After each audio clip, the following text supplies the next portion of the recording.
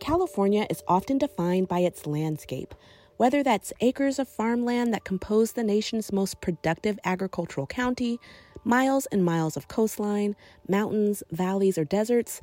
Land and our relationship to it is often at the heart of statewide conversations about topics as diverse as tourism, food justice, and housing inequity. But what about the topic of land back? It's a seemingly buzzworthy term that folks may recognize from social media to community organizers. But beyond its social buzz, it's important for us to remember the concept of land back and the hashtag land back has been used for the last maybe 6 years. While these are very important callings in the movement right now, they're actually based in a long history of land reclamation and native rights that has existed for a very, very long time.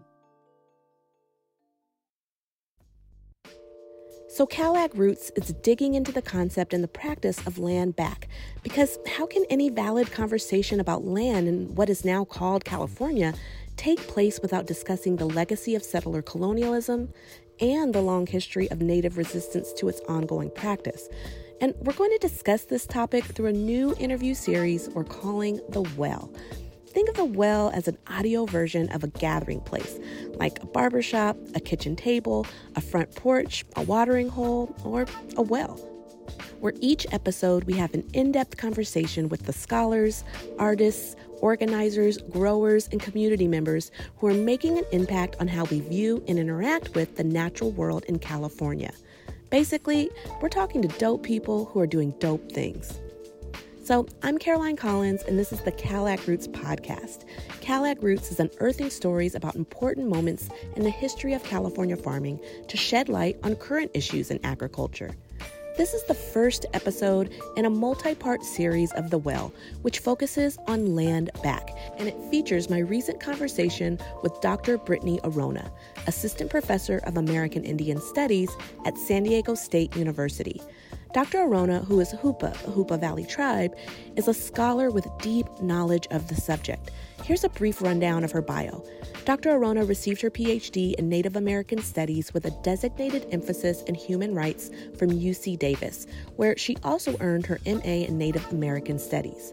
A trained historian, she holds a BA in history and an MA in public history.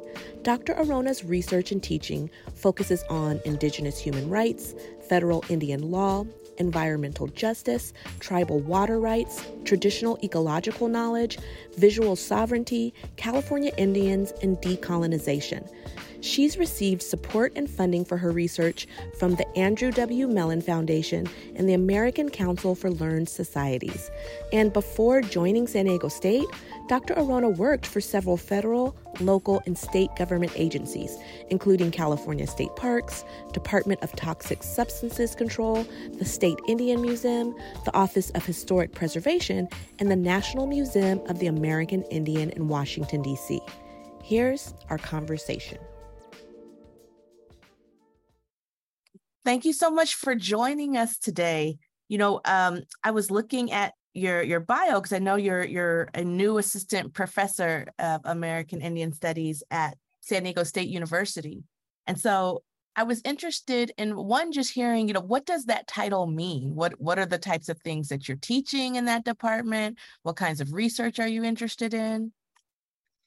Yeah, so I just joined the faculty at San Diego State this year. So I'm in my actually second week or third week of the position. So I was hired essentially as their California Indian historian.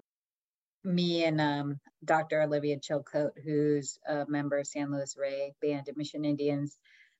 She's also a California expert. But it's funny, we were talking about it and she was like, well, I'm Southern California and you're kind of Northern California. So I am Northern California, from far Northwestern California, in the Hoopa Valley.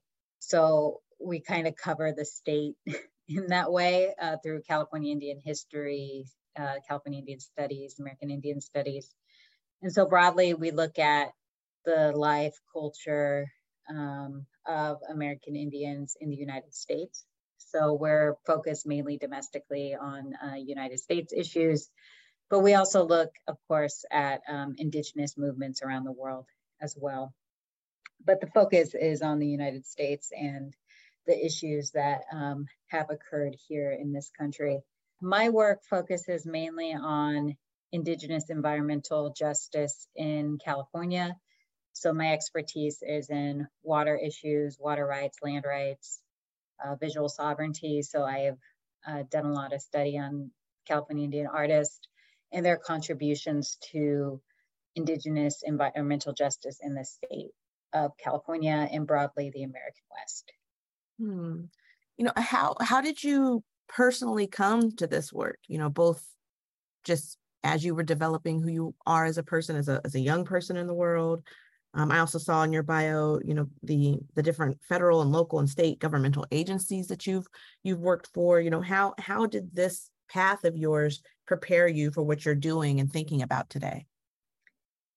Yeah, so as I mentioned, I'm a member of the Hoopa Valley Tribe in Northwestern California. We're located in Humboldt County, about an hour east of Arcata, Eureka, where Cal Poly Humboldt is, and which is a pretty rural place in general. But my family, we spent my whole childhood going up to Hoopa. I grew up in Sacramento, California, and we spent a lot of time on the reservation with my grandfather, who I was very close to. And we just spent summers there. And I grew up around the Hoopa people and Hoopa culture. So I grew up with an understanding of Hoopa values, our culture and our traditions. And so I grew up around him and my family, my extended family that lives up there too. We weren't what you would call a traditional family. Like, we weren't a dance family where, certain families put on our ceremonial dances up in Hoopa. We weren't that family, but I spent a lot of time on the river, and I spent a lot of time talking to my grandfather about stories of his life. And he was a educator, so he spent his whole life in American Indian education. He was really involved in a lot of education movements in California itself, and knew a lot of the many great Native activists like Awak Frank LaPina and Awak David Risling. And so he kind of came into being in that era. And so I talked to him a lot about what it meant to be Hoopa, and he really taught me a lot about that. And so in being in that life, I was raised around the river, and we're from a river tribe. So the Hoopa Valley is in the Trinity River, which is the largest tributary of the Klamath River, and which extends out into the Klamath River Basin, which is from the Pacific Ocean all the way up into South Central Oregon. And so this riverway is really important to many, many tribes, and including the Hoopa Valley tribe. And so I grew up around the river and understanding the importance of the river, and also understanding those living beings in the river, and that the river itself is a living being. So I grew up to respect the river and had, just spent a lot of time in the valley. 2002, there was a fish kill that devastated the ecology of the Klamath River Basin. And I remember when it happened, because everybody was devastated. You could see salmon on the waterways, dead salmon. So it was about upwards of 80,000 mature Chinook and coho salmon that died on the river because of these conditions that were perpetuated both by farming interest and these long-standing water development interest in the state, and in the state of Oregon and California. And right after that happened, there was this huge push from tribes in the region, Yurok, Karuk, Hoopa, Klamath River tribes, to protect the waterway. And a part of that protection came from doing advocacy against the owners of the dams, which were originally Scottish Power, and then PacifiCorp. So I was a young person when that happened. And so it was always in the back of my mind when I went to school And then I was really interested in history ever since I was a little kid. So I went into history at Cal Poly Humboldt, then went into public history at Sac State with the full intention of becoming like a museum and cultural resources specialist. Mm-hmm. So I went into that field, and I had some success in that field. And that field ended up taking me into state government, where I worked for environmental agencies such as the Department of Toxic Substances Control.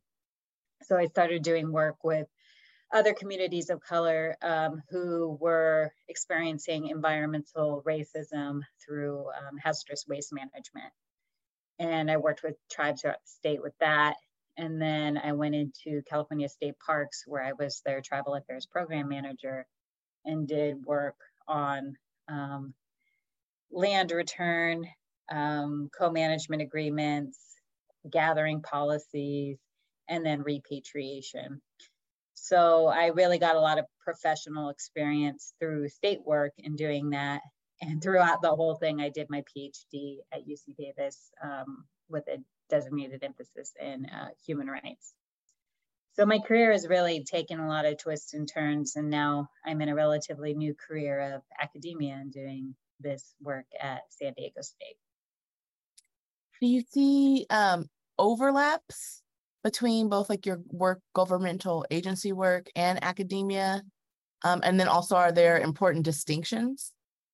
Yeah, I think there are a lot of, overlaps between the academic work I do and the work I did at the state. So the state was really about the doing, right? Like, so you're enacting policies, you're developing relationships, you're going to meetings, you're enacting projects. So a lot of that was a project-based work space.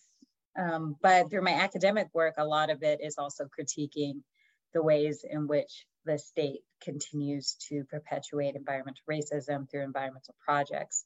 And so you see this overlap between, not that I, perpetuated that, I don't think, but you see these overlaps between the state and state actors and what, they're trying to initiate through policies that the state legislature and the governor enacts in, their legislative and executive order processes. And then the act of doing that as you're a worker. And then in academia, you're critiquing that and looking at the long history of how that has impacted environmental injustice. And something that I really recognized when I was working for the state is that there's not a lot of looking back, right? Yeah. Like I found that, so it's interesting to be in a place that you're studying and then also like doing the work of trying to push environmental justice in a system that's not inherently built for that. Mm-hmm. So I became very, very interested in the ways that the state has formed to remove Native people off their land and how Native people have resisted that and continue to resist that through movement building and through pushing on the state. And that's a long history that began with colonization into the area. So does that make sense? Like I was just, it's an interesting, now I'm like fully in academia. So I'm really like looking and going back into archival records and reading through government policies and documents that relate to like land and water dispossession. Before we get into the weeds of like your deep archival study and the things that you've come to know and find out, the theme of this set of interrelated interviews is land back. And so that's a term that might be new to some folks, or it's one that some people may consider like quote unquote buzzworthy, and it's being taken up in all kinds of ways that might be conflating it with ideas that it's not related to. So, in service of trying to have a deeper, more relevant understanding of the term, could you, break down, give us a primer of the idea and the practice of land back, since it's a concept that you actually discuss in your classes at San Diego State? So land back actually as a term is relatively new, maybe dates back into 2016. And so there's been this huge push within environmental movements in Canada and the United States to return land back to native, like indigenous holding. But the idea of land back has existed since colonization began. Native people have always tried to and resisted the efforts of government to remove them off their lands and to take those lands from them. So I think one of the big things about land back that we should all remember is that it is like a very catchy phrase. It's something I use a lot. I have land back shirts. I really love it, but it's something that has been a part of Native life and culture since colonization began. Native people never stopped resisting and never stopped resisting these efforts to remove them off their places in the world. And I think that's a really important thing to remember. But the concept of land back has, and the hashtag land back has been used for the last maybe 6 years as a calling, which is great. And then in 2020, activists from the Indian Collective held a protest at Mount Rushmore and also drafted a land back manifesto that discusses the reclamation of everything stolen from the original peoples of this land. And so that's been a big movement that Indian Collective has been working on. But land back also means like not just land, but it's also the preservation of languages and traditions, ensuring food sovereignty, housing, clean air and water, and also water back. So water back is a big part of land back as well. So that's something I try to remind my students of, is that while these are very important callings in the movement right now, that they're actually based in a long history of land reclamation and Native rights that has existed for a very, very long time. I'm, so happy that you raised that and are amplifying these long histories of Native resistance, and the fact that as a concept, this is something that's been with us for some time. I love to often think about what I call like been known knowledge or been known practices, and just because some of these practices or concepts might be coming up to the surface in more mainstream conversations or in Western or white dominated fields, it doesn't mean that these aren't practices or concepts that have just been known to so many groups and communities. So thank you for raising that. When you talk about water back, do you mind going a little deeper into that conversation of why we should be avoiding kind of having the land back conversation without also thinking about its interconnectedness to water and water back? I think about it a lot of times in terms of California. I mean, I'm situated in California and Oregon in the West, actually, because the West is right now we're going through like a 1,200 year horrible, like the worst drought that's been since like 1,200 years, right? It's bad. And so there's a lot of discussion about how water is allocated between different states in the American, and what is known as the American West, right? Colorado, Arizona, Nevada, Washington, Oregon, New Mexico, that's the Southwest, but all of the regions that are dealing with these issues of water. And California has like this long history of water allocation and water infrastructure that are removed from native lands to feed into different agricultural projects, both in Oregon and the Central Valley. Owens Valley is a case of water being taken to the Los Angeles Water and Power District, and that dispossessed Bishop Valley Paiute people from water and their ability to maintain their lands as they have for generations upon generations.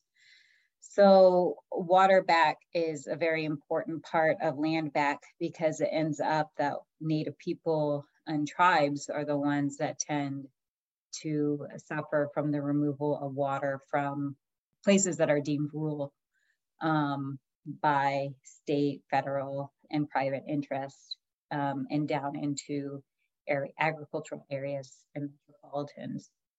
So that has been ongoing since the onslaught of colonization in not just the American period, but the Spanish period as well. So there's like a very long history of water dispossession from tribes in the West, and especially in California, which is prone to drought. So that's a big call in the state, I think, for water back. And it's something that I've been involved in since I was young, but in a more official capacity with the Save California Salmon, which I sit on the board of. So we can go into that. But I think that inherently with land back, you have to have water back tied to that, because water is such an essential component to land. You can't have one without the other. Mm-hmm. What are some challenges that face the land back movement as a concept and a practice? So one of the major challenges to land back is the ownership of land, like who actually owns land and how that interacts with private interests, with federal and state government interests and tribal interests. So one of the biggest things that I think we should remember is that 30% of the United States is owned by the United States government. So it's federal land. And this land came into United States ownership through violence, right? It's forced removal of Native peoples. It's the different eras of federal Indian law that served to disenfranchise Native peoples from their lands. And several events, of which I'm not going to go into like the whole history of, but several events such as the 1862 Morrill Act, which establishes land granting institutions and universities, and the General Allotment Act of 1887, also called the Dawes Act, took about 90 million acres of Indian land that were taken out of Indian control. So Native people no longer controlled that 90 million after the Dawes Act. So between 1887 to 1934, 60 million acres of quote unquote surplus land, Indian lands, were then transferred and sold to non-Native peoples. So this is kind of the basis of where we're at in the United States today. In California, 40% of land is owned by the United States government, and that's pretty even between ownership of private interests and the federal government. So it's about like 50-50, give or take. But 3% of land is owned by the state of California itself. And in that, there's a strong adherence to corporate capitalism that happens in California. So I'm thinking a lot about like corporate agriculture that has such a hold on the economy in the state itself. And also like land prices, housing prices, like it's very expensive to live in California, just generally. Like buying a house seems almost impossible. And land in and of itself then becomes very expensive. But I think it's really important to remember that 40% of land is owned by the United States government here in the state. And that matters because in March 2022, the Newsom administration establishes a fund for $100 million to purchase and preserve tribal ancestral lands. So it's a part of the governor's effort at Truth and Healing. In 2019, Governor Newsom established an executive order apologizing for the violence against Native peoples in the state, and through that executive order set up the Truth and Healing Council. So this is an attempt by the Newsom administration to work towards the goals of that promise. And so through this $100 million, tribes can use the money to buy back land or address climate change and workforce development. But I think one of the main challenges that comes from that is that land isn't just given back, right? The state isn't just giving back the land. It is on the onus of the tribes to buy back surplus lands. And what constitutes surplus lands is not quite clear. Surplus are private property, so working with private property owners too.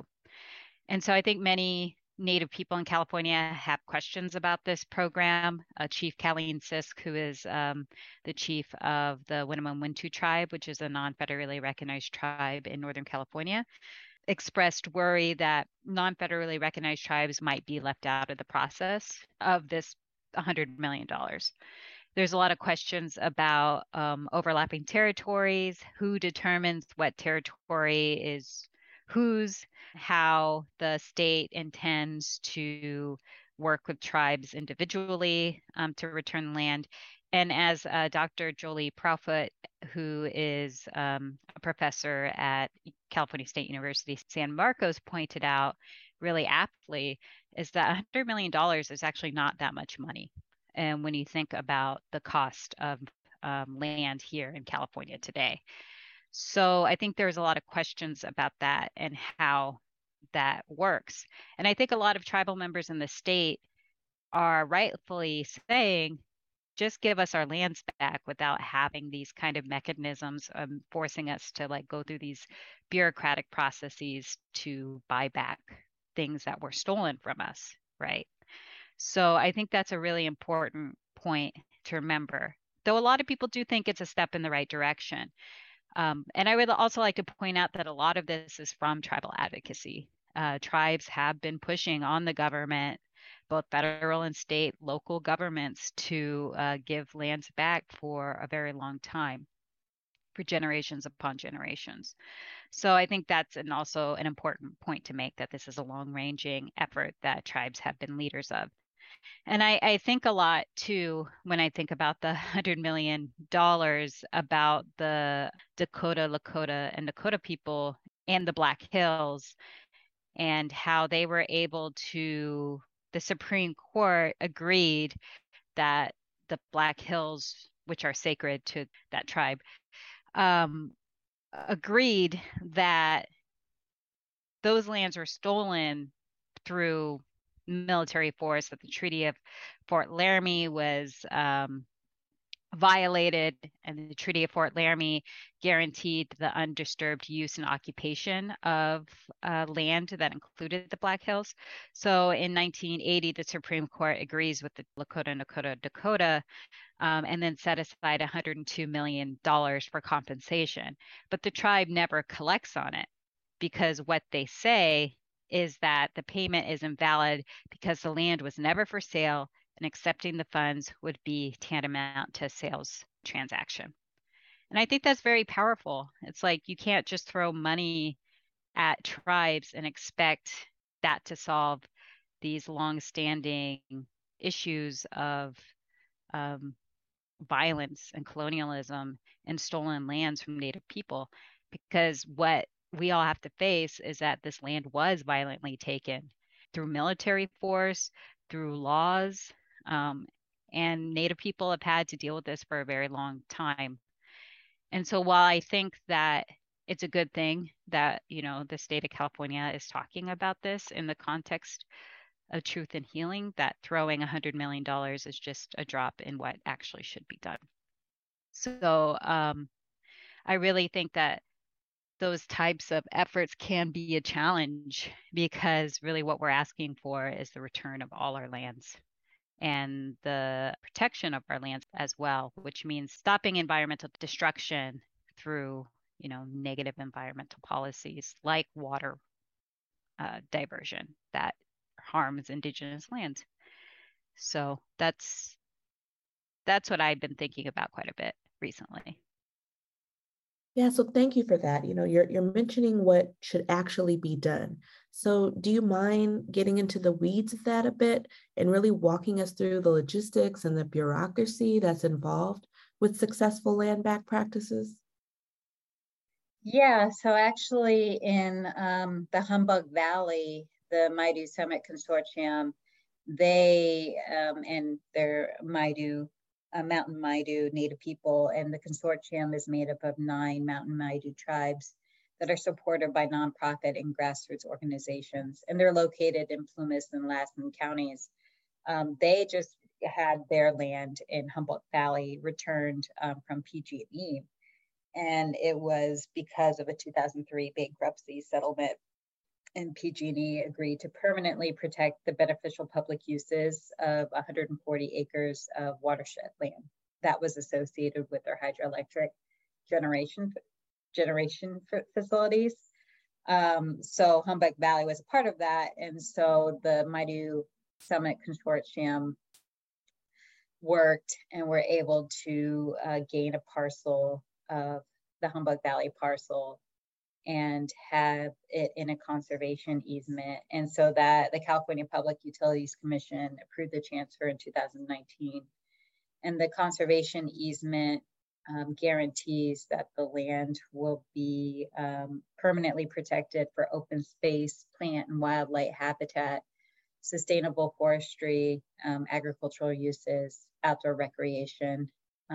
So that was a major success story that happened because of this 2003 bankruptcy settlement. But it took a long time, or relatively not a long time, about 17 years. But that has been very successful, and they've done a lot of work on meadow restoration in that area and to conserve that land using indigenous environmental techniques. And so that has been hugely successful for the Maidu Summits Consortium. So land back in California has definitely gained more traction in the state, and mainly through conservation easements, which are voluntary legal agreements that permanently limit uses of land in order to protect conservation values. So a lot of tribes go through conservation easements to protect land. So that's been a big success. And there's been a lot of, I think there's this narrative, not just in California, but across the United States, of that tribes aren't scientific or don't have science. But a lot of what we have done on land management is based on traditional science and things that are supported by fisheries, forest management agencies, you know, all of those things that I guess would legitimize something in a Western culture, but are things that Native people have been doing since time immemorial and never forgot. So like my tribe, we have fisheries departments that work to protect the fishing relatives in the river through biology and co-management with agencies, federal and state agencies. So it's becoming more popular, I think, to do traditional ecological knowledge or tech, and to recognize that Native people have like this scientific understanding and have always had that. Though there is some pushback on that, I think, at times. Yeah, I mean, with PGE, we see, you know, a publicly traded company do this type of return. Could you tell us a bit more about municipalities who's done that, like in Eureka and the return of Indian Island? Yeah, so Dulawa Island, which is the name of that the Wiyot tribe call it, or Indian Island as it was called, was returned to the Wiyot tribe in a historic ceremony. And so this is why I mentioned like this far-reaching history of land back. The Wiyot tribe started this process in the 1970s to return Dulawa Island. And Dulawa was the site of one of the worst massacres that occurred in Humboldt County on February 26, 1860, at the height of California Indian genocide. A group of white settlers descended on the island while the Wiyot were in the midst of their world renewal ceremonies. And so world renewal occurs every year, and it's the remaking of the world. Many of the tribes up in Humboldt County, including my own, do their own world renewal ceremonies, and it's a very sacred and important time. And 250 people, mostly women, children, elders, were massacred at the site. And so people remember this history, right? They remember that this occurred, never forgot it. And we had stories when I was growing up about the people of Dulawa and, you know, this horrific violence that Native people endured in Humboldt County and across the state for you don't forget those things. And because they become so ingrained in a part of your tribe's history and neighboring tribes' history. So they began working with the city of Eureka for repatriating the island in 1970. And in 2000, so a few decades later, through a series of fundraising, Indian taco sales, art auctions, the tribe raised $100,000 to purchase 1.5 acres of the island from the city. That included the village site of Tuluwat. So there's Duluwat, which is the island, and Tuluwat, the village site. And then 4 years later, in 2004, the city gave the tribe another 40 acres of the island. And so over the years, the tribe secured various grants and oversaw the environmental cleanup of the island. There was toxic substances on the island that were left from a lumber mill that was there and a boat repair facility. And so they continue working with the city of Eureka to return another 202 acres of the island that gained traction in 2014. And then the city of Eureka and the mayor of Eureka at the time, Frank Yeager, apologized for the massacre on the island and the role that white settlers had in that massacre. And so there's this effort over the next 4 years after 2014 to secure the whole island to the tribe. And the city of Eureka declared the island surplus property so that the transfer of land could occur more easily to the Wiyot. And then in 2019, and it took a while because there were administrative issues with the State Lands Commission and the title company that was overseeing the transfer. But in 2019, the city gave back the remaining parts of the island and the tribe got it back. I think it's important to note that these land back claims and repatriations of land are not always straightforward or easy. And it can take generations of people to get land back. But that didn't stop the Wiyot tribe. And so they were able to secure their island back after many decades of working on it. Your discussion of kind of like these generational resistances kind of brings me to a two-part closing question. So when we're thinking about future generations, I know you just started in your new position at San Diego State, but how are you thinking about teaching these concepts to your students? What kinds of examples might you be giving, or class discussions or projects that can help today's students kind of take this concept from something that's just theory to practice? And wanted to know generally what you kind of see as the future or hope for the future of land back. I think the hardest thing about teaching American Indian Studies is that a lot of, or teaching these concepts to students, is that a lot of students come in without knowing anything about Native people. And if they do know something about Native people, it's often through the lens of the vanishing Indian, or that we don't exist on our lands anymore. And actually today I was just listening to a podcast, which I, just like one of those history podcasts. And the person was talking about the Ohlone people. And he situated them in the past.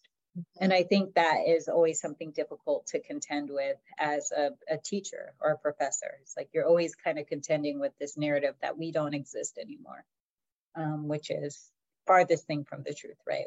We've existed through this horrific violence and have continued this intergenerational fight. And so I always like to kind of situate Native people in the present, in the contemporary, and go back into the history as well about how we got here. Something I ask my students is, how do you get from 100% of a population to less than 2%?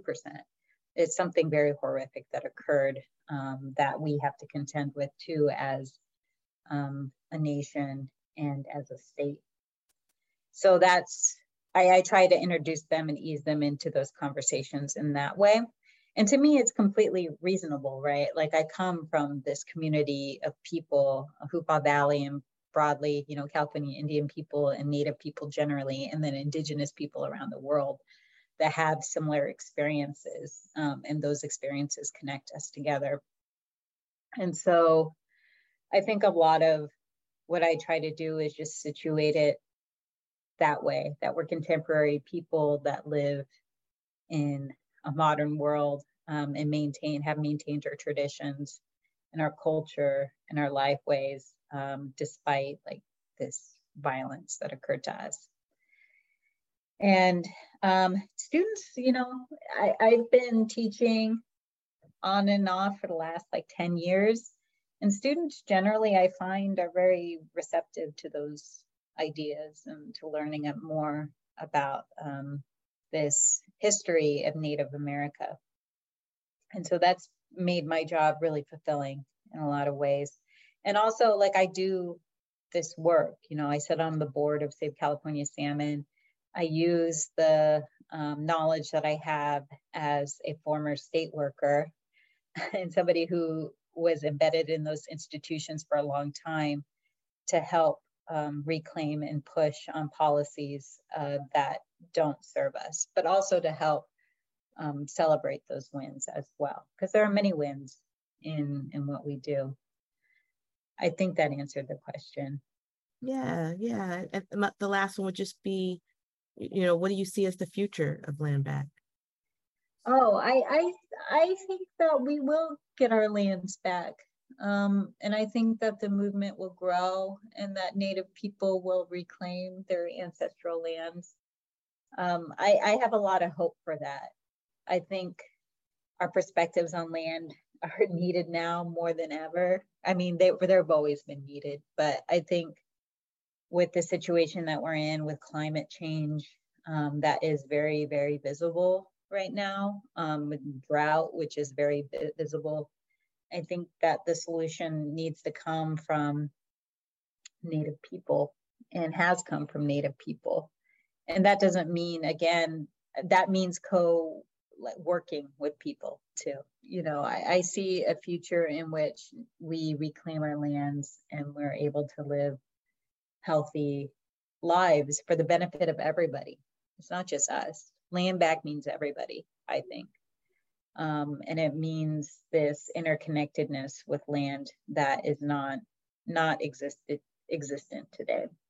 And there are so many climate emergencies right now and so many things happening that are scary. I get scared actually every day reading the news about water drying up, about mega floods that are happening around the world. And I think what's becoming increasingly clear is that we can't continue allowing this to happen. And I really hope that it's not too late, but I don't think it is. I have to have hope.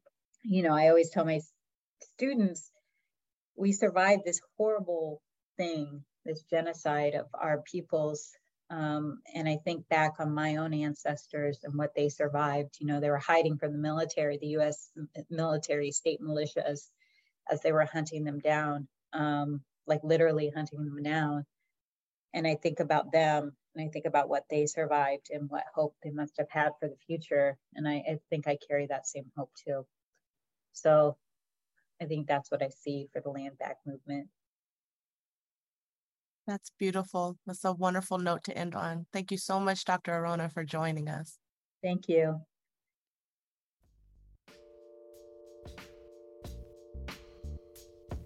Thanks for listening to the CalAgRoots podcast. If you liked what you heard, you can check out other stories like this one at www.agroots.org or on Apple Podcasts or anywhere else you get podcasts.